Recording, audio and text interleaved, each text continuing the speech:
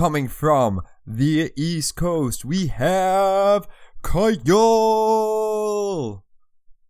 What up? Let's go Browners, beating up the Jets. All the way from New York, and representing the Midwest, we have Nick.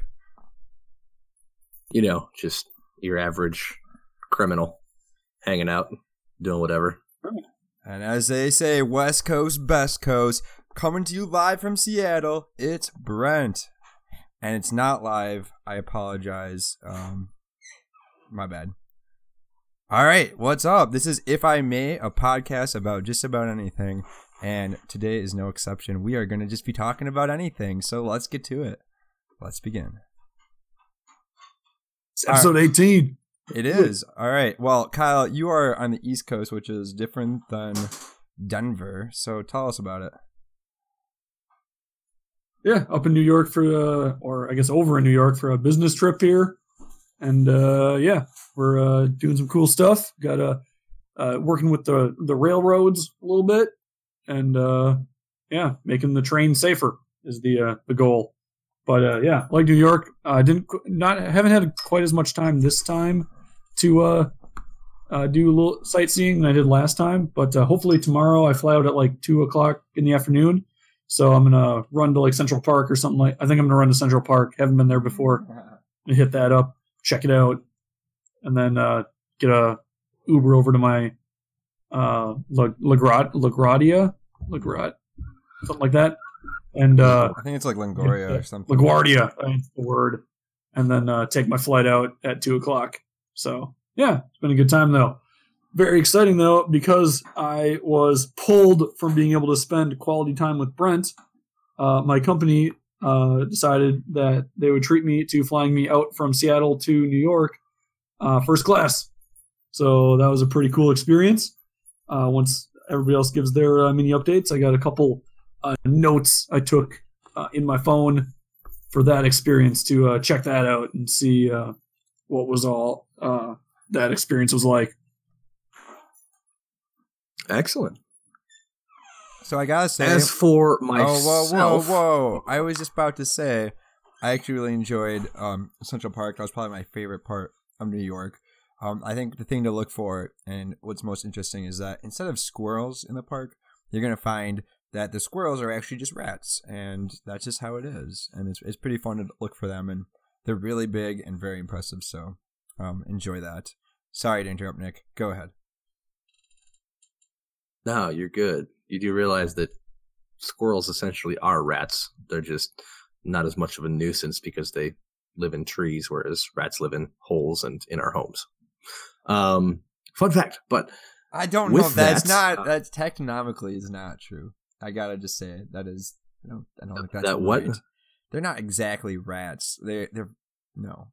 It's not technomically correct. Okay, biologically. If I may, quick fun fact break this down for me. Squirrels. Ooh, a fun fact. If I may, quick fun fact about squirrels: they cannot have or carry the rabies virus. So if you get bit by a squirrel, although you might get infected or something, you won't get rabies. It's a painful shot. That's good news. And expensive. It's like $1,000 for the vaccination. So, at any rate, I am here repping the Midwest. I am back from Texas. I actually flew to Texas on Sunday after the Packers-Vikings debacle. So we'll leave that one for a little discussion point.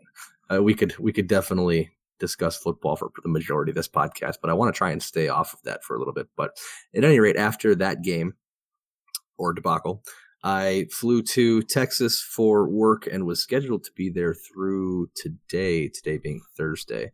But change of plans with some leadership. One of our instructors had something come up, so we had to reschedule. Was able to leave a little bit early and get home, which was very nice, as I'll be traveling this weekend as well. And I find myself pondering my criminal empire now that I have unintentionally, mind you, dined and dashed. And the story there... What? Unintentionally. No way. The story there was... How do you forget to pay? There's a story here, Kyle, if if you hear me out here, you'll, no excuses. No excuses. No. But with that, on what was it, Tuesday night, there was a coworker whose birthday it was, and her husband had flown out to Texas to be there for her birthday and to take her out to dinner. And she let slip which restaurant she was going to with her husband and I think two of their friends that they were going to meet. And two of our coworkers who are closer to her were drinking with us, having a few beverages at the hotel. And we decided that because of the change of plans, we were going to go out for the evening and enjoy the town a little bit, because we haven't taken the time to do that that much. That's a lie. But we wanted to take the time to, go out and bond as a team. And we had the brilliant idea that we were just going to go to the bar that she was at, or restaurant, the bar section of the restaurant where she was at. And our initial plan was to just sit at the bar and make a bunch of noise until, she noticed us, and then she'd come over and it'd be like, no way, what are the chances? This is crazy. Like, same bar. Wow. And just, play it off that way, and then, buy her a drink or something for her birthday. Do that again? No, that was a one-time deal. With that, we got to the restaurant. It's a very high-end restaurant, and they're from California, so they're kind of fancy. But we get to the restaurant, and there's no room on the side of the bar that's facing their table. They did happen to be there. We didn't really plan it out. We just figured, okay, like 8:30 birthday dinner with friends, fancy folks, to a nice restaurant. They'll be there pretty late. We can probably just show up.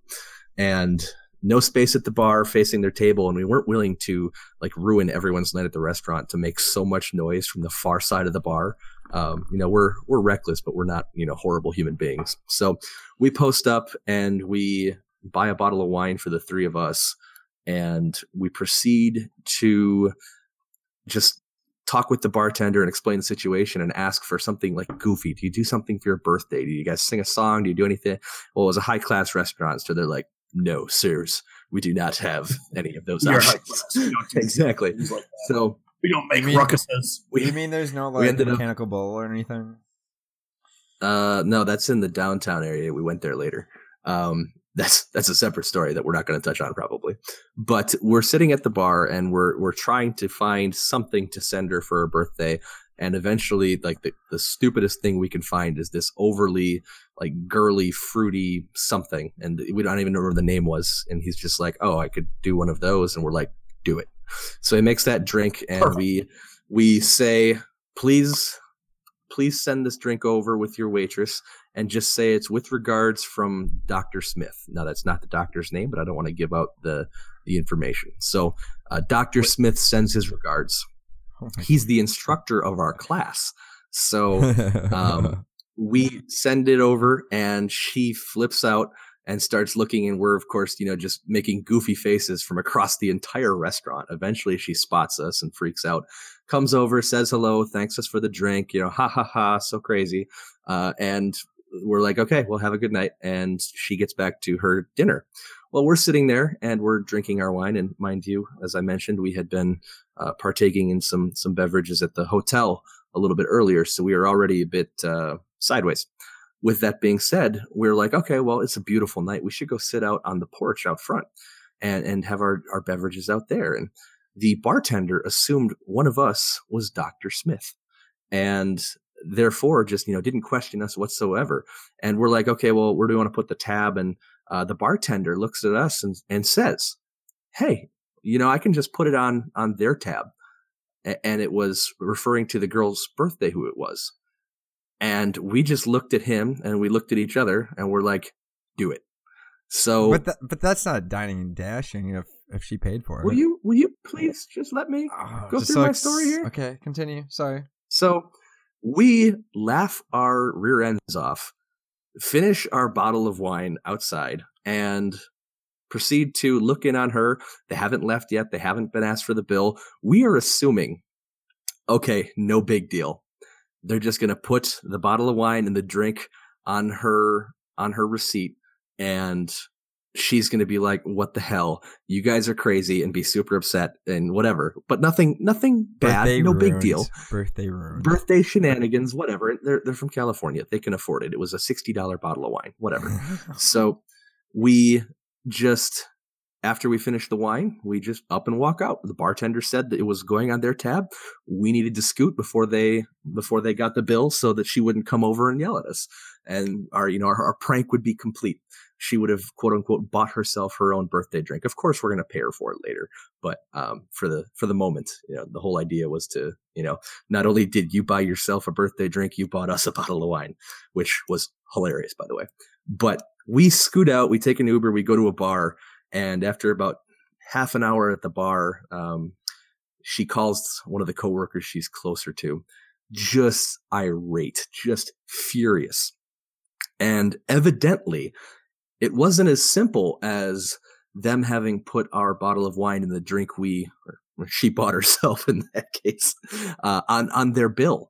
Evidently, and I have yet to clarify this, the entire wait staff, met them at the door as they were walking out. They had paid their own bill, which didn't have the bottle of wine or the birthday drink on it. And they were about to leave. And evidently, the wait staff was arm in arm locked saying, your friends dined and dashed, and we know you know them. You have to pay their bill. And confronted them in front of the entire fancy restaurant. Like, this is a high-class joint. And they're confronted about this bottle of wine and this other drink. And it was this whole embarrassing affair. And she has no idea. And the husband has no idea what the hell's going on. And they had to deal with it. And it was in front of the entire restaurant. So we get this voicemail that she's irate and all kinds of nasty text messages. And ended up being that one of the coworkers who's closer to her, Venmo'd her the money to pay for all of it. And you really can't make up for the embarrassment, but he threw a little extra in there. But absolutely hilarious. And yeah, the fact that we were actually upset with the bartender who had told us, yeah, I'll put it on their tab. Great. Excellent. Thank you. And he didn't come through. He didn't do what he said he was going to do. We didn't do anything wrong in our mind. So we were, the coworker who paid the other coworker was going to call and complain to the restaurant. Yes. Well, so I think the thing to remember is I was a criminal on the run in Tejas. That's why I got out of town really quick. I feel like one thing that happens is that waitstaff changes. You might have a bartender for a little bit, but their shift's over, they leave and forget to communicate because you're out for the day, and that could have happened. I could see that being a possibility. You got bamboozled. Yeah, I mean, ultimately, it was just potentially embarrassing for them. But she's a tough girl. She's got thick skin, and she's one who would be in on a prank of this variety on someone else. So I don't necessarily feel bad for her. Like, you never want to ruin someone's birthday, and I hope that we didn't. But I'm pretty sure we didn't. But it's pretty just do you get caught up in that moment, or can you see the bigger picture and just laugh about it, or does it take you a few days before you can process it? So my name's Nick, a birthday ruiner. That's what it is.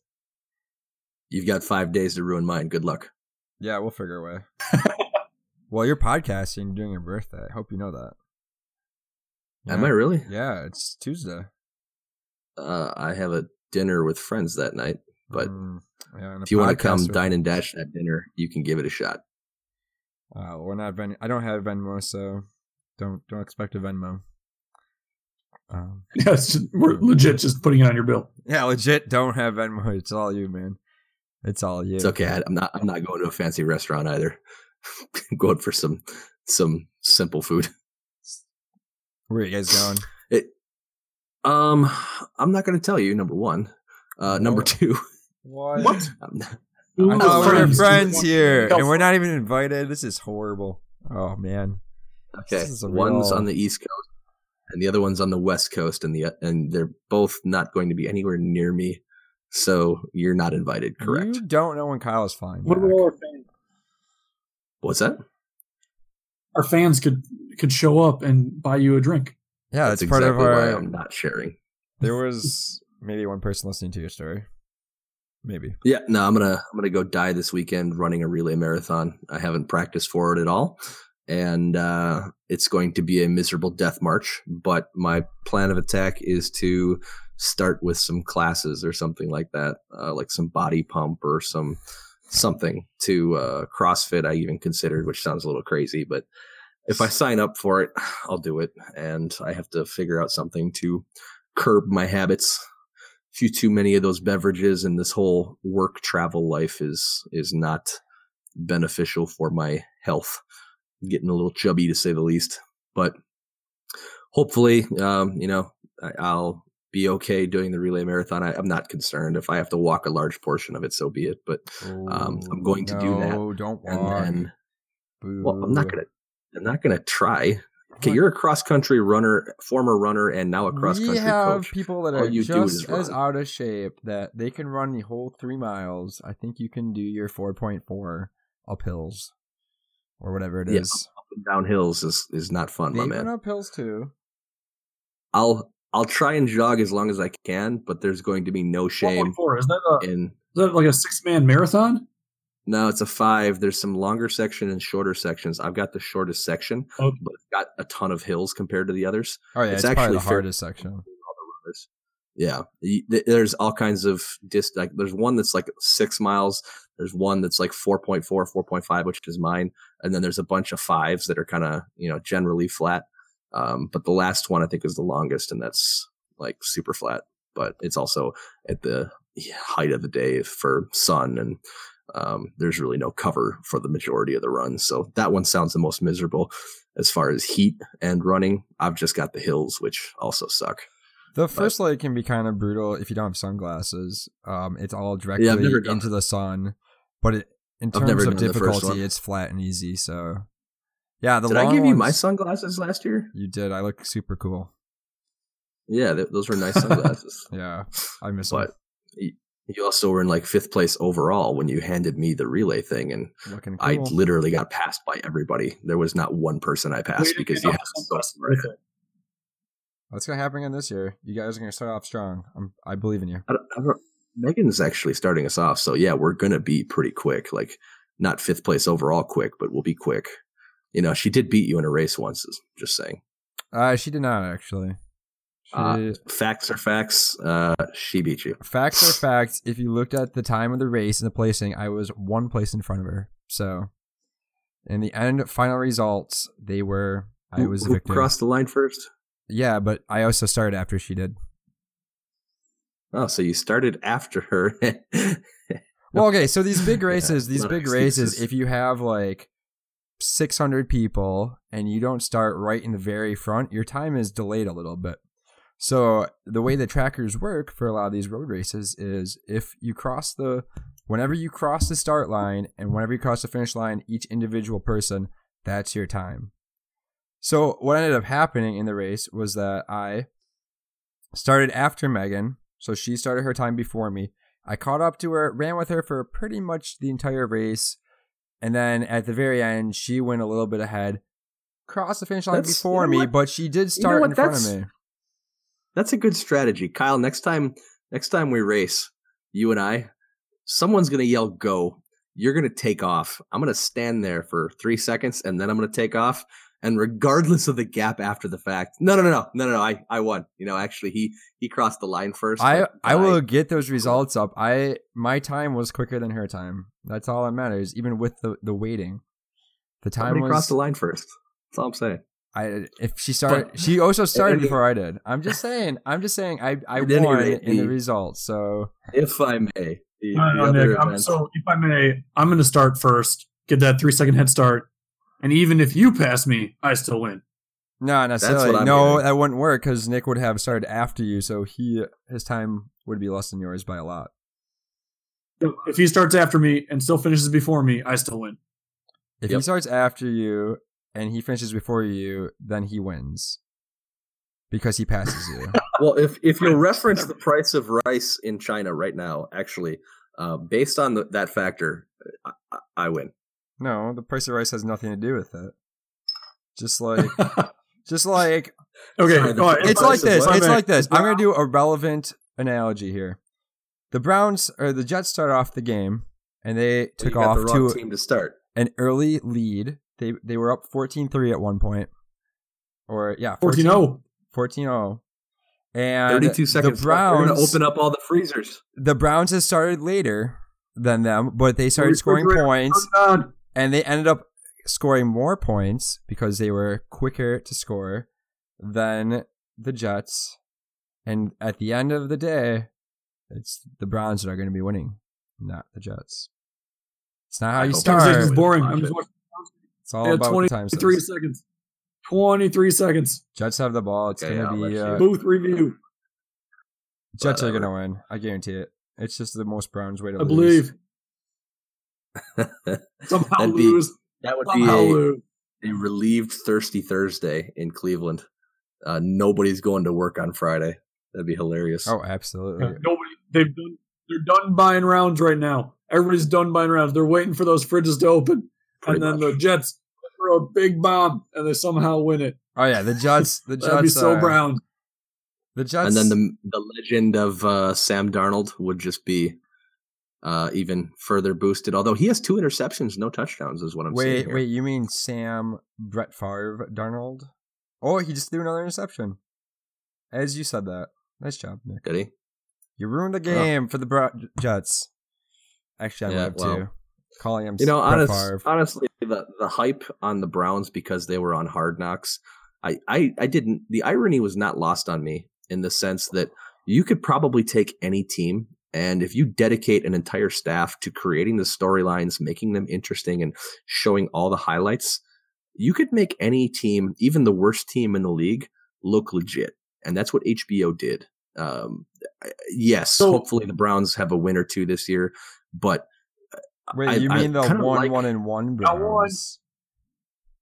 The 1-1-1 Browns. The Packers are one loss away from being at the same level as the Browns.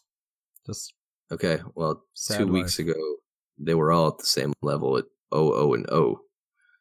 besides the point.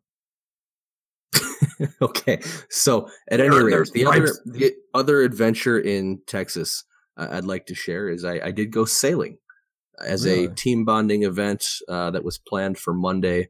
Got the opportunity to go out on the boat with a bunch of coworkers and had a good time. It was an adventure. It was my first time on a sailboat as far as I can remember, and it was a larger sailboat. We had probably 12 people on it, roughly, and had a good time. The lake in Texas, I thought, was actually really cool. What kind of boat was it? A sailboat? I'm not an. Was it a catamaran? Like, was it wide and like pontoon No. boat kind of looking, or was it single No, hull? Single hull. Single Okay. hull sailboat. Cool. And yeah, you're speaking a different language, but I do know what a catamaran is. So Sorry. you're good. With that in mind, the lake that we went on, I don't know the name of it, but it was really cool because they had all these stairs going down. And when I was going down, it just looked like a really cool view, and the marina was at the bottom of the stairs. And as I was coming up after we were sailing and had a few beverages that day too, as we were coming back up, they had the different water levels on the stairs marked, and they had like the high water point for, historical points. And we were all the way at the bottom of these stairs, and it was climbing up. I saw like, okay, 2008 this high, and it was, 30 feet higher than where it was. And I kept climbing these stairs, and there was probably 100 feet to 120 feet worth of total up and down here. And there were houses all along the lake, which were really, beautiful houses. And they all had like their own personal, what's the thing called where you drive the boat down it and it's cement, like landings? Yeah, boat landing. That sounds Boat weird. landings. They all had their own like private boat landings that went from their property at the top of the hill all the way to like the very bottom. And they've been on this lake for a very long time, but it was hard for me to comprehend the water on this lake going so high and so low over the last couple years. Like this wasn't, something that just took a ton of time or whatever. It was like 1990 was the high point, and it was a full like 100 feet higher than where the marina was today. And it was interesting looking at how the marina was designed. I think the thing floated. Like, in all honesty, I know in the Midwest, you typically have a giant wheel that you crank with a series of gears to raise boats up. But the mechanism that they used there was they put more air to create buoyancy. Buoyancy? Is that the word? We're going to say buoyancy. Buoyancy. Whatever. Sounds right. But the whole marina basically floated, which I had never seen before, and I thought was really cool. But the difference in the water and the depths and everything that went on with that was really cool. The sailing experience was awesome, but it would be really cool to be on that lake and see it when it's this low, but then to come back at like the next high point. Like, I don't know if it's seasonal. I don't know if it's based on hurricanes dumping water. I have no clue, but all the houses were at the very top, which makes sense. But then they have these private boat landings that are 100 feet long and or 100 feet tall and longer than that, certainly. Based on how triangles work, according to my math teacher. So, well, trigonometry right there. It was really cool. A lot of beautiful scenery, good time on the boat, a lot of bonding with some coworkers, and learned a little bit about sailing. And yeah, that was my overall adventure on Monday. So was it a man-made lake? As in there was like a dam to it with a river flowing into it that they're controlling the levels, or is it just a natural lake that you were on? Honestly, I don't know, because there were some dams in the area, but I have no idea what that lake specifically was. It was big enough or long enough that we didn't get to see all of it, and we're on a sailboat and we were sailing. So, you can only go as far as the wind will take you, kind of thing. And it was meant to be a 3-hour tour, which there were plenty of jokes about a 3-hour tour. So we were never going to come back. You're in a lake.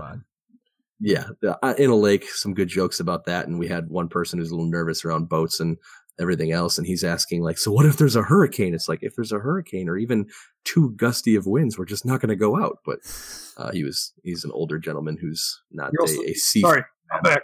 He doesn't have his sea legs. Yeah. Welcome back, sir.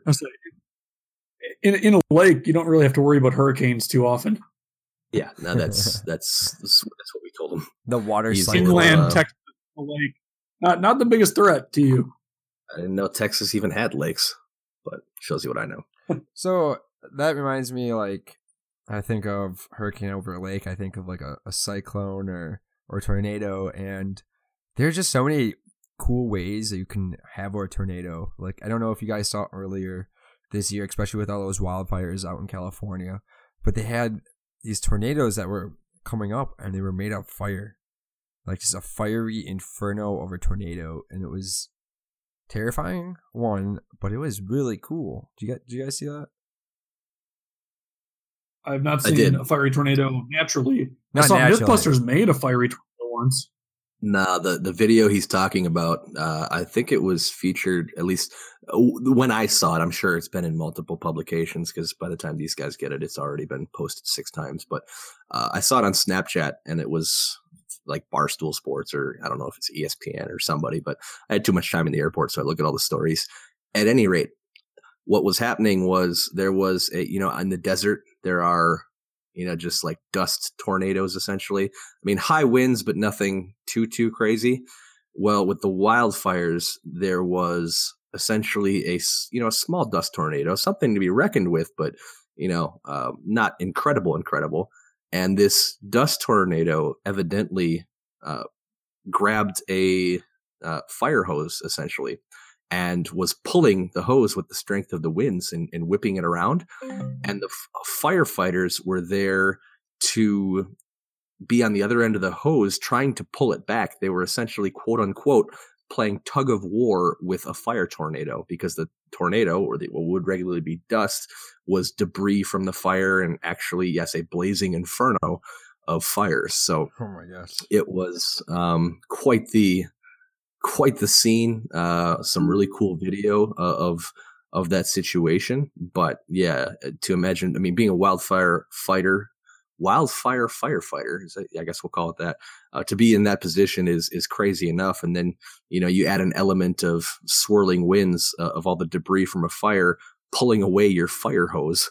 Like what you've lost all hope at that point because it's pulling the hose that's containing the water that's going to put it out, but it's blowing so much that it's just a small inferno of swirling winds. So if I think of fires that I've on a windy day, that if you've ever had a fire in the woods when it's not dry and legal and everything else, wind will do some pretty goofy things to fire, and it's kind of fun to watch. I mean, it can create little spirals or little tornadoes, and I've seen it on a very, very small scale, but to have it on a scale that, yes, a tornado, quote unquote, that is low level, but terrifying because it's on fire, is something to see. Yeah, the chimney effect in general is pretty awesome. Like if you ever take we've done it with giant like cardboard tubes that are like in the middle of. My dad used to work for a paper conversion company, and he'd have like the cardboard tubes that giant paper rolls come in, and if you take that and put it in the middle of a fire, the bottom will start on fire, and then the chimney effect just pulls through the middle of that tube, and it's just crazy. I was just like just crazy how the fire will shoot out of the top of the thing like 5-10 feet from the heat going through this tube and the chimney effect pulling air through the bottom. Have either of you ever seen a Christmas tree that was used for Christmas dried out and then put on a fire in July? Oh yeah. Yeah, that's my uncle's favorite thing to do in the Upper Peninsula. Is on the 4th of July, because he has enough space in his property, he'll keep his Christmas tree and let it dry out. And on the 4th of July, he'll burn last year's Christmas tree. And a couple neighbors do the same thing, and they bring over their Christmas trees occasionally, or they get together. And yeah, you have a nice fire in a pit. And when the fireworks are done, or you're looking for a finale of some variety, you just take that dried out Christmas tree and throw that on the fire, and woof is all I can say. I mean, it's going to make that sound as it just goes up. And yeah, that's one of those situations, not necessarily with the chimney effect, which would be really cool, but where you've got so much of a massive fire just going up so quickly. And, if you don't know anything about wildfires, if you just watch that, you'll have a real quick respect for it. For sure. Absolutely. Well, speaking of wildfires, go ahead, Kyle. Sorry. I'll say one thing that we used to always do in Scouts with the fires is we'd take a milk jug and put it on the end of a stick. And then what you do is you light the milk jug on fire, and the plastic, it's obviously not ideal for the environment, but we do like one milk jug a camp trip kind of thing. So it's whatever. And then you put it on a stick. Yeah, right. Catch it on fire. And then you just hang it, you just hold it over the fire, like nice and high up. What happens is, as it melts, the plastic will drip off.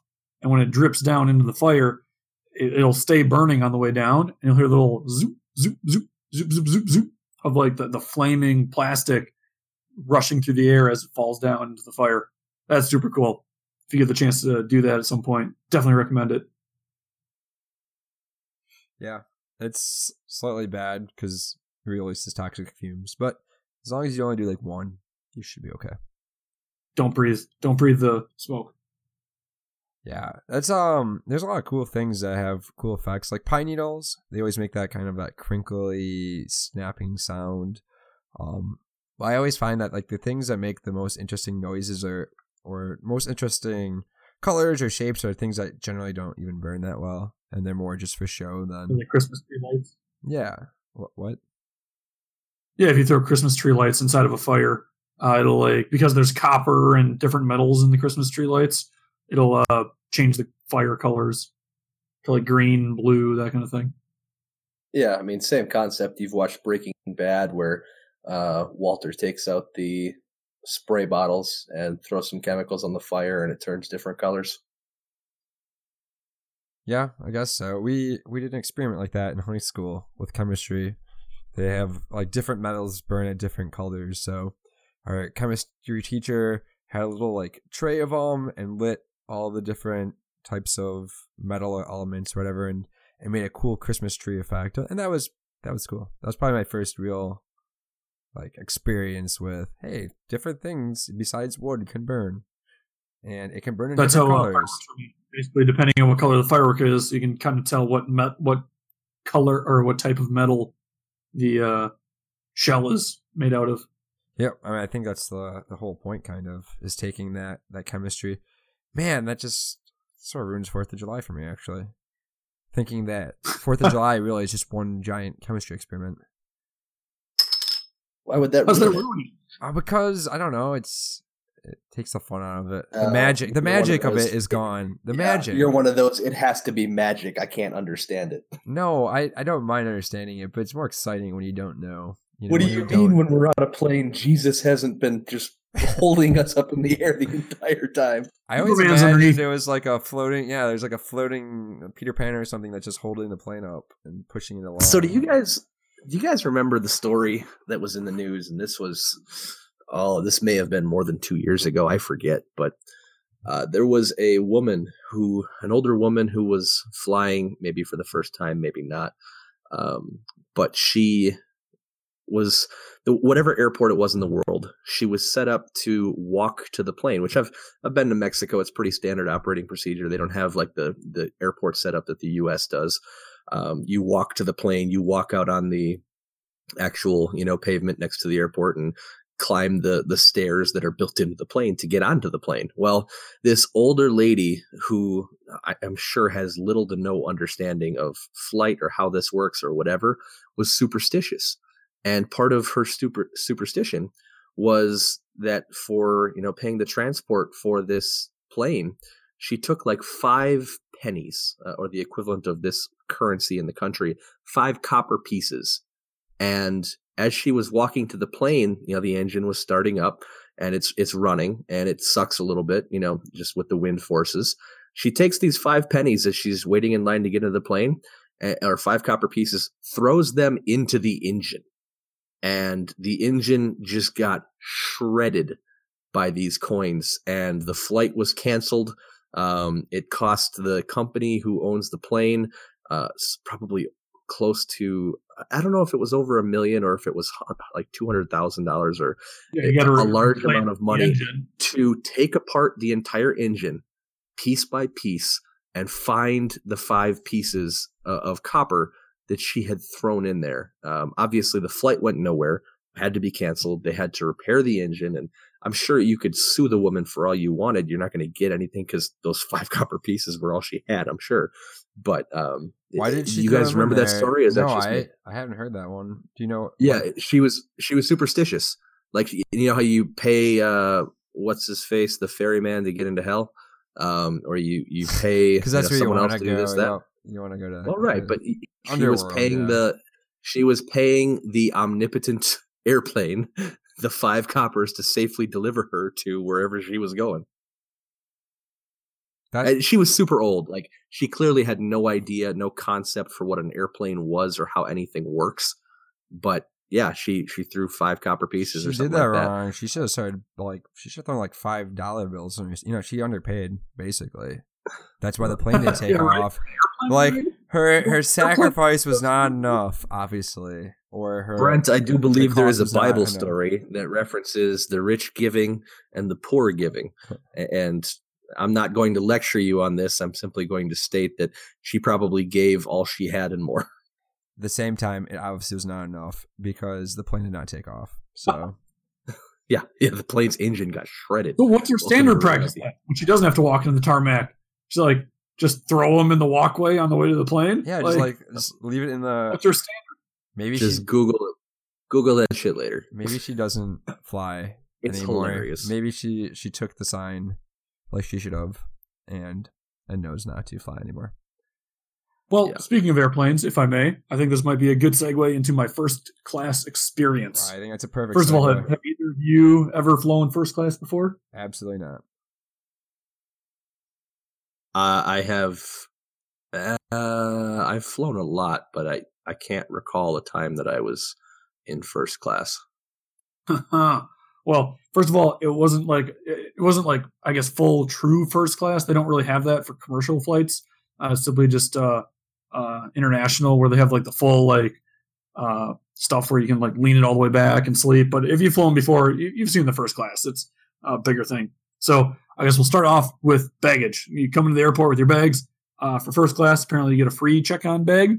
Wow. But anyhow, so I go up to the baggage thing, and they have like the couple different lines, like economy, premier members, and then like they didn't have a first class, but it was like premier/first class area. So you go up to that, and they have one of those kiosks to like do your baggage and print off your boarding pass and whatnot. But like the kiosk was like attached to the person's desk, like the agent's desk. So I didn't like realize it was a kiosk, whereas typically they're like out in the open, like before the check-in desk. So I get up to the thing and I'm like, hey, I'm here. Like, I'm assuming I can go here because I got a first class ticket, but I'm not 100% sure. And she's like, oh yeah, no, you're in the right spot. And then she like walks around to the front and starts doing the kiosk stuff for me. I'm like, oh no, I can do it. He's like, no, I got like, she's like doing all the things for me. I'm like, oh yeah. Working the kiosk is below my standard. Yes. But she like did all the kiosk stuff for me. I was like, oh, well, okay. Like I definitely could have handled that, but I appreciate it. So got my bag all checked in. And then in the Denver airport, because United basically has like half of that airport to itself, like it's one of their main hubs, they actually have special TSA lines for if you are in I can't think. Oh, sorry, for Seattle. Sorry, I flew out of Seattle. So out of Seattle, United has its own special TSA lines. And so I was able to hit into like the premium TSA line, which is basically one step down from TSA pre. And I just like walked straight to taking my shoes off and whatnot to go through. So like that was kind of nice. Because of that though, I was way early for the airport. Like I had like an hour and a half, 2 hours to sit there and do nothing. So I tried to go to the lounge of the United lounge, thinking maybe because I have a first class ticket, they'll let me in and I'll be able to check out the lounge, sit there, get some free food or something. But apparently that's only for if you're on international flights. Otherwise, you definitely need to either buy the ability to go into the lounge or you need enough travel distance points or whatever in order to be able to access the lounge. So like, drat, whatever. But if you're on an international flight, you can go ahead and hit up the lounge. Very cool. Yeah. You haven't made it on the plane yet. I got to... Right? So I got to the gate or whatever, and then, finally when they're boarding, I get into the boarding line, and I'm definitely like, I'm in sports shorts and a t-shirt, and I am the worst dressed first class person. Like everybody else, like the worst dressed beyond me. These guys were in like jeans and like not polos, but like a nice like button-up shirt, but it was like Hawaiian shirt kind of thing. Like it was a couple that was likely going on a vacation together kind of thing. But like I was definitely the worst dressed person in the first class line, and I'm like boarding group 1. And first they let in all the people with like disabilities and parent, like all the pre check-in people. Like if you need extra time, so yeah, disabilities. If you have a child underneath the age of 2, and then they let all the people in with like crazy amounts of miles on their card if they're the premium members. But then like for standard boarding, I was number one for standard boarding. Wow. So, first person on. I don't know. It wasn't, I just went in there and sat down. It wasn't really that big of a deal. I don't see the advantage. Wait, the people didn't like clap on you or anything? Like no applause walking in? No one has time for that. If I may, I'm very proud of you for having made it, Kyle. You did well. If I may, however, my standard operating procedure for flying, which I've been doing a lot of lately, is I always want to be the last guy on the plane. I honestly have no problem standing and waiting for everyone to board. By the time I get on the plane, I just want to be the last one on, sit down, and basically say, buckle your seats, listen to the safety video, here we go. And it's just because you're going to sit on the flight for, what could be 2, 3, 5, 8 hours, wherever you're going, depends, I guess. But I take the opportunity to stand in the airport so that when I'm on the plane, it's not inconvenient to sit, because I think that's where a lot of people get itchy. They sit down and they just want to stretch. They don't have any room. It's like by the time I'm on the plane, I want to sit. I'm enjoying sitting. I've been standing forever. And that seems to work really well for me. I purposely, despite whatever zone I'm in, and I think I am one of those people who's now qualifying for going into the plane earlier because I have enough points for, at least a small step on the ladder. But I always try and be the last person on the plane. See, I agree with that. The going in first is just stupid because you're sitting, so you might as well. The only advantage to not going as one of the last groups is you might forcibly have to check a bag instead of being able to put it above and then being able to get out of there faster, out of the airport faster at the end. That's the only advantage of not going last, is if you have something that you have to put in the overhead that you don't want to check. But besides that, I was like, yeah, it's silly to check in and get on the plane super early. The only advantage for first class is you can get a drink in before takeoff, because they have to take all the glasses and whatnot before takeoff, because you can't have anything in front of you on your table or anything for takeoff. So the only advantage for first class to get in there right away is be able to get your drinks and have a drink quick before takeoff. Yeah. Besides that, yeah, I totally agree with your approach. And I never understood why people are trying to rush and get in front of people to get onto the plane. I don't get it. Well, yeah, I could not be more chill as I'm waiting there. I mean, it's just me jamming out, just strolling, watching everyone else load onto the plane, and people are kind of looking at me, especially when they're like boarding all zones, and they just go, and I'm like, go ahead. Yeah, until they say we're closing the doors, I'm not getting on that damn plane. Well, I think the thing I've run into is I'll always bring a carry-on because I don't like checking bags. It costs so much money, just not worth it. So I'll bring a carry-on. I'm always zone 3. I'm always, or 4, or whatever the last one is. That's just how it is. For some reason, the tickets we get is last zone boarding, which I'm generally fine with. But I have had a few times where those are the cheapest tickets. If I exactly, I don't mind that. I don't mind sitting in the. I actually like sitting in the back. I'm in no rush to get off the plane when I get there. It's not like, once I get off the plane, I'm off the plane, and once I'm on the plane, I'm on the plane. It doesn't matter. That's another pet peeve. The people who try to, from the back of the plane, quick rush up the aisle. If I ever see someone coming, I will stand out in the middle of the aisle and not move forward. I mean, unless they are crying that they are not going to make their next flight and their mother's dying. Okay, I'll let them through. But if they're just an asshole, nothing makes me happier than being a bigger man to just step out and be like, oh, well, what's your rush? Just like the people that, while driving, there's a lane merging, and they quick try to jump into the lane that they know is going to merge just to get in front of 3 or 4 cars. Exactly. It's what the? You got to be kidding me. That's where you hug both of them. You're like, no, you're getting behind. Stop. You are a useless human being. At the moment of the sign, at the line where the sign is left lane merging, at that point, you're officially an asshole if you pop out of the line, just jump in front of a couple people, and try to pop back in. If you were already in that lane, okay, whatever, merge in. But if you pop out and it's after the sign that says lane merging, you're a dick. You're a terrible person. That's where you cross the line. No, but I've had it, though, where you try and load up your stuff, and you get to the back with and I always have a pretty full carry-on luggage. I'm ready to put in the bin ahead. There's absolutely no bins available. It's just me, and there's no space except for that one spot way up in the front, and everyone's still trying to jostle around, and there's still people behind you. So you're like, I have to somehow get my bag, which is at the back of the plane, up to the front of the plane. How am I going to do that? That's the only awkward thing I've had being in the front or being at the very end. Is trying to pass it up. When Juliana and I were flying to Seattle, I don't know how it worked, but the exact seats that we were the ones that were our seats, the overhead bin for those particular seats, there was only one spot available because the rest of it was taken up by an air conditioning unit or something. Yep. It was just what was the plan here?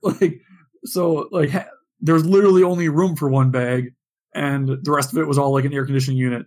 So luckily, because I just checked my one big bag because I knew I was going to go on this trip right afterwards, we were able to find a spot for Juliana's bag a couple of rows back. So right when the plane landed, I quick hop back, grab her bag so we wouldn't have to fight through a wave of people backwards in order to grab her bag to bring it back up. But yeah, that was the only situation I've been in where it's like that, where it's like, there's like zero room. My favorite thing too is you think there's no room, and it turns out that there's probably 5 or 6 little tiny purses that are taking up an entire space that an actual suitcase-sized carry-on luggage would be able to hold. And you're like, this suitcase, my backpack that I'm putting at the base of my feet is twice as big. Why does this need to be taking up overhead space when you could just Brent, if tuck it under your that's feet? awfully sexist of you, and I'm ashamed. It is purses though. I haven't seen any. Like I haven't. First off, a lot of guys don't carry bags. It's not like I've seen briefcases up there. I've seen those go on the feet. It's these little purses that go up there. I'm just saying, it's what they're called. That's what they are, and they're always taking up overhead space, which is a premium. And if you can tuck it under your thing, that should be the general rule. That shouldn't be the exception. That should be the default. That's if you are a polite person, that's what you do. Like I have giant backpacks I carry that I shove under there, and that's, I guess maybe I don't need 2 things to carry on. That could be my thing too. Speaking of, or actually, Kyle, how's the rest of? Oh, one last point. Sorry, I got 3/4 of my notes left over here. We just boarded the plane. That's where we're at. I got one last thing about coming early though. The one advantage I find is sometimes if they have those in-screen movies that if you sit down and it's enabled like right as you sit down, you can get a little bit extra movie time in if you get there early. But that's generally shorter flight or something. Yeah, that's like if you're going across country or something. That's more of a exception over the rule. All right, tell us more about this first class thing, Kyle. After that tangent. Okay, so the seat I picked was F4, which was the very back right one, which in hindsight probably wasn't the best decision. Going home, I'm at A1. Picked an alternative. Yeah, I should have picked a different one because the wall was right behind me. Please tell me you got that for sure. But I think the wall makes it so that way the seat can't recline as much as the other seats. Like I think the seat still reclined more than a standard coach seat, but it wasn't enough to be able to sleep well or even at all, really. So like the seat itself, I mean, obviously it's nice to have the seat nice and wide, but I don't know. For me personally, I'm not that big of a dude. Like I would say I'm very average sized person. And the seat wideness, I guess, was whatever. But I mean, the biggest obvious advantage was the legroom. Is you can stick your leg straight out and not touch anything. That's definitely the biggest advantage. But yeah, the chair itself was honestly not that comfy. Like it was still like the same kind of scenario as all the other seats where like the padding's obviously been sat on by 3 bajillion people and you can feel that there's not much padding underneath your butt and you're basically sitting on a hard surface. So although the seat was nice and wide and you got all the leg room, which was super nice, I don't think the first class for the seat alone, not worth it. I think there was a different section where it's like economy plus where you get a little bit more leg room. Like that seems like that's a much better bang for the buck than what first class would have been, if that makes sense. Did they treat you special and give you free things? Oh, we got free drinks. And then we also got a free meal, whereas everybody else had to choose whether they had to pay for the meal if they wanted a meal because it wasn't a over. Because international flights, they typically always give you a meal or two, depending on how long the flight is. But domestic meal is not typically included unless it's directly over a standard mealtime slot or your first class. So I got it was a cold meal. It was a turkey sandwich. It was really good. I took a picture of it. I should send it to you guys. But it was delicious. It just wasn't it wasn't amazing. Did you get my Alt F4 joke? What? Did you get my Alt F4 joke? I didn't even hear it. What'd you say? You said you had seat 4, and I'm like, oh, are you saying you should have picked an alternative? And yeah, you just nothing on the Alt F4. All right, I failed. That was very clever, Nick. That was that's good, Nick. You just shut everything down right there. You just shut it down. Okay. Except I got no reaction when it happened. I got no reaction for that. Alt F4 closes your whatever. Never mind. These jokes are not working. Our puns, they're so good. We're trying. Jokes. All right. So in first class, You get about 2.5 windows to choose from for your viewing pleasure. So if you like windows, you get like 2.5 windows that you can choose from to look through. So that's kind of good. The blanket that they gave me, at least I don't know if it's maybe just a United thing versus a American Airlines thing. American Airlines in the back anyway, we just got like a fleece blanket, whereas in United first class it was like a knit stitched blanket. So I don't know if that's just a standard thing, but we had a nice stitched blanket instead of just like a cheaper fleece blanket. So that was kind of neat. Right before, I forgot if it was right before or right after takeoff. They like dished out hot towels for your face. And I was like, what do I do? They had like a tray of them. Like, would you like a towel? And initially, I thought it was just like giving us something right before the meal, or giving us like a napkin full of the utensils right before the meal. But so it wasn't flight because they gave us this, and like everybody else starts like wiping themselves down with it. I'm like, oh, I guess that makes sense. So I like just wiped my face and like wiped my hands, and I was like, okay, like and the towel was only like hot-ish. Like there's parts of it that were nice and steamy hot, and other parts that were pretty cold. So it's just like, whatever. Thank you, I guess. Did they give you a massage as well? The drinks? No massage. The drinks right before takeoff. The crappy thing about that is like the stewardess are trying to hand us our drinks and everybody else is still trying to board. It's like, I feel like they need a better system for that because like the stewardess was definitely in the way of like everybody else trying to board the plane. It's like, I feel like you just get everybody on the plane quick and then give everybody in first class a mini drink right before takeoff, or you have to get them their drinks sooner because like the stewardess, like she wasn't bad by any means, but she's like trying to service people and like everybody's trying to load into the plane at the same time. It's like, okay, this is a little silly. What else I got? Oh, so one of the guys in first class, I don't know what he had, why, but he had like a massive change jar or something in his luggage in the overhead, and the whole thing spilled during like taxiing and takeoff. Oh my god! So like there was this huge sloshing of coins all over, like in the overhead bin. And then when he got off, he walked out, and it was all euro. And there was a good, because like there's the €1 and €2 coins. I would say there's a good $30 to $50 of coins just scattered in the overhead bin, and he just didn't even worry about it. He just walked off the plane without his coins. First class, like, baby. That's pocket change. Like, I guess like it was piles of like €1 to €2 coins. I was like, shit, like I was tempted to like start like scooping the stuff into my thing, but I'm like, that's gonna be weird.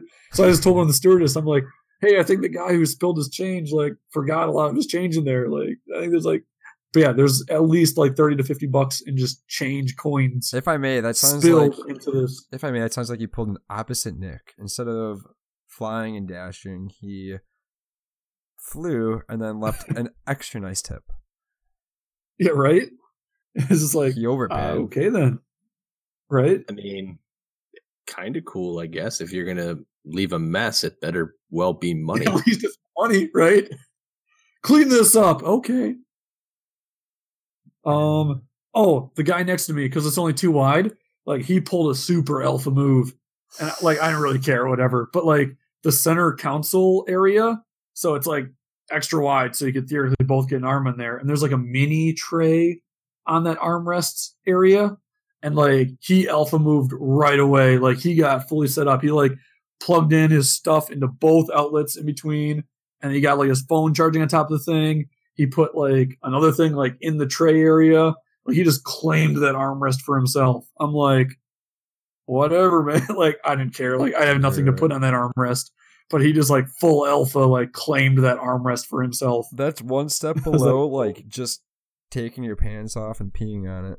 I mean, that sounds pretty close. Yeah, pretty close. Like he basically just peed all over the armrest, saying this is mine. He just like claimed the whole armrest.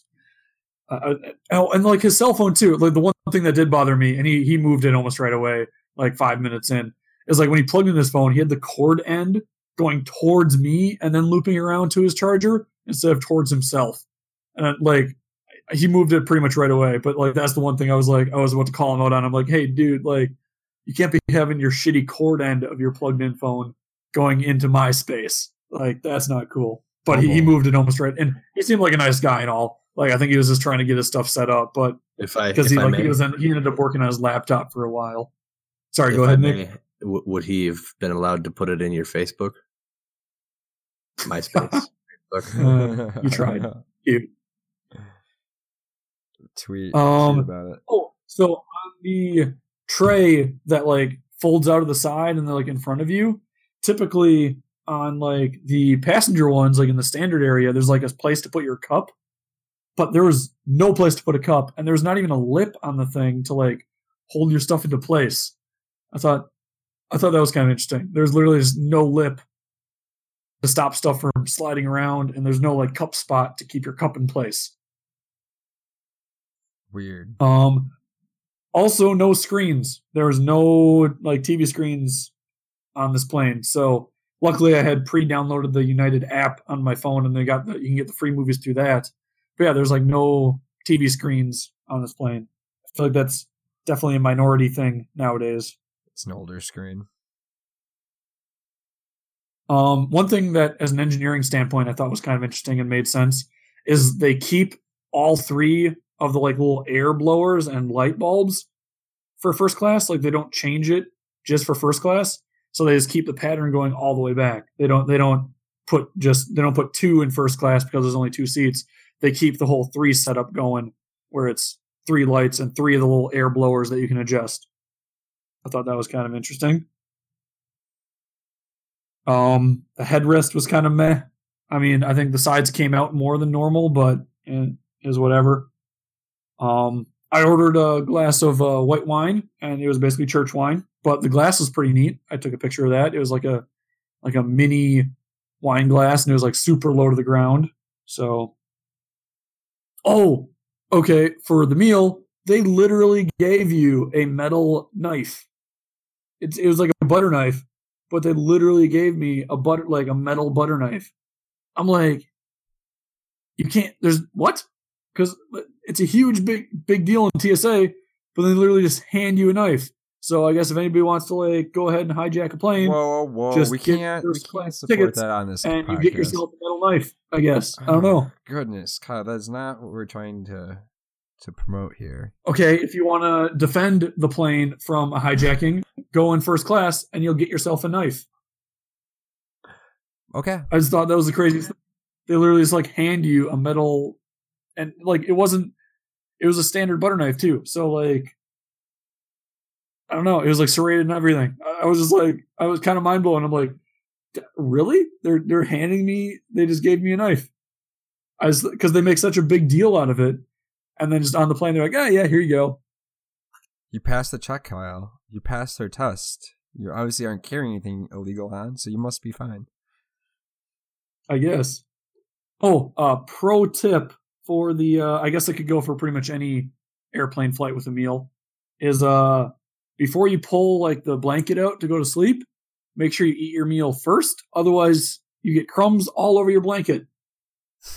So it's like a pro life tip. Yeah, eat, then pull the blanket out, or make sure you take the blanket off and like store it away before you eat, because I just got crumbs all over the place. So that was fun.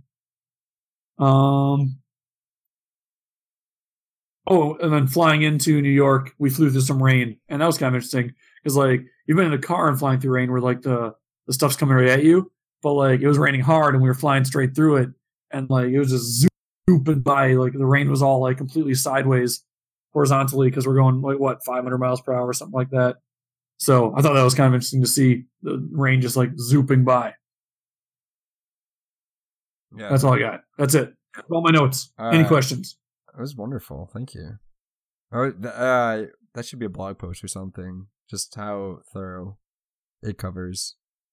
I'll get a bigger update. One thing I need to do on the way back, because I'm on the way back, is I need to test out the first class laboratory and see how the first class bathroom experience is. I like it. You didn't go in the entire 6 hours you're on a plane? There's not a. I just didn't have bathroom. I don't know. There's no different bathroom for first class. It's the same thing. There is. There is a bit of a bathroom. I saw somebody go into it. Yeah, but on all the flights that I've been on, like before the curtain's down, if they ever put it down, which on the shorter flights they don't, you can go up to the bathroom by first class and use it. I've done it, and it's the same. But maybe, I mean, if you get an opportunity, try it. Let me know if it's different on like different flights. But Delta, American Airlines, no difference. Oh, well, way to potentially ruin my fun. I guess I'll You'll find have out. to tell us. You'll have to update. That'll be for next week. All right. So to kind of wrap things up, yesterday went to a Sounders game. That was a blast. Pro soccer is pretty legit. Even if your team doesn't win, still pretty good.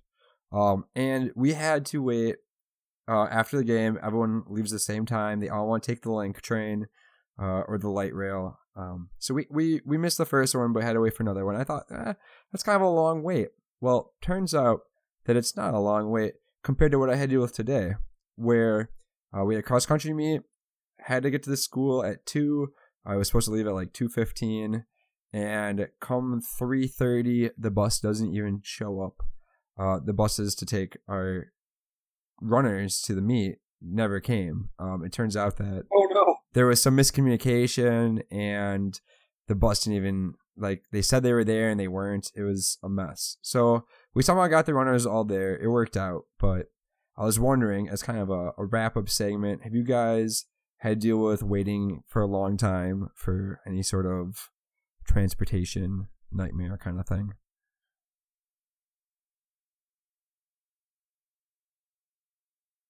I can't think any off the top of my head. No, like, long waits at the airport or miss a bus or car breaks I've been pretty down. lucky. I haven't had any airplanes ever like super delayed on me. Like, I've heard horror stories of people being ready for an airplane and it's getting delayed by like 1, 2, 3, even 4 hours. But I guess the closest thing I have is when Juliana and myself flew out to Colorado during the last spring break, because she's an educator. She has the spring break off as well. When we flew out to Colorado, we went on standby because her uncle works for American Airlines, so we're able to go on standby for really cheap. It was like $150 total or something like that for both of us round trip. So we had to go on standby, which basically means you get whatever spots open. So flying out to Colorado, we jumped on like the third plane out.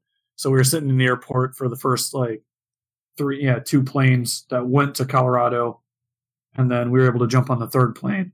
In hindsight, if one of us jumped on the first plane and one of us jumped on the second plane, we would have made it there earlier. And then we actually did that on the way back when we were both in queue. I went first because I had to work on Monday, and then she just was able to hit up the plane right behind me. So, but that's the closest thing I have for that kind of thing that I can think of off the top of my head. Yeah, I had a flight in from Chicago to go back to Appleton, and it was canceled due to the weather in Chicago. So I sat there for the better part of 4 hours waiting for delays. Will the storm hit us? Will it pass? Will it move? What's going to happen? And the options were either I get a hotel in Chicago or I get a rental car and drive. Now, fortunately, it's close enough to home that I could just get a rental car and drive, but it was a dead race when the flight was canceled to the car rental place, and I ended up combining with 2 other gentlemen, and the 3 of us drove together to the Appleton area, and were able to split the fees. So ended up making friends and going for that. Worked out well. Nice. Very, very nice. Well, I actually have a really I have a really short closer here. Okay. So, like, you know how we find a woolly mammoth in the ice and like that's super cool and it's like really well preserved or whatever? If you could take any animal on Earth right now and like freeze it in ice so it's for sure preserved for somebody, you know, couple thousand years from now, which animal do you choose? Like that way you're guaranteed that this animal gets seen by humans a couple thousand years from now. Absolutely. I mean, I think one of the potential Giraffes. obvious answers, a giraffe. That's an obvious answer. A giraffe, because they're just so crazy. No one's going to believe that they're real. An animal having such a long neck and crazy thin legs, and I don't know. Giraffes are crazy. That's what I would. That's pick. pretty good. I was thinking either legitimately a human, because that might be interesting to like literally make sure a human's preserved. To later on, you can see, 50,000 years ago, this is what humans look like. That or like a platypus for the same kind of reasons, where it's just is so silly. It's like there's no way. Yeah, Like platypus is up there too. Same thing as giraffe. How do they right? exist? You got some funny animal or something you want to make sure is preserved. A New York rat. What? Yeah, they're pretty crazy. They're big and A New York rat. If society collapses or advances or does whatever it does, this is a creature that is unique, is immune to poison, immune to all the things that kill rats, and finds a way to survive and thrive in the filth of humanity. If that's not inspirational in some way, shape, or form for research purposes, I don't know what is. I mean, they're probably going to be around in however many thousand years anyway, so if we can't get rid of them and cockroaches, they're going to be here to the end of time. All right, well, that was If I May, episode 18. Thanks for listening. Hope you all enjoyed. Again, always feel free to support us by rating, reviewing, subscribing. Appreciate all of it. Any little bit helps. And if you want to get in contact with us or you have any questions, just send us a message on Twitter at Zarubust, or leave a review or however else. We're available. So until next time. See you.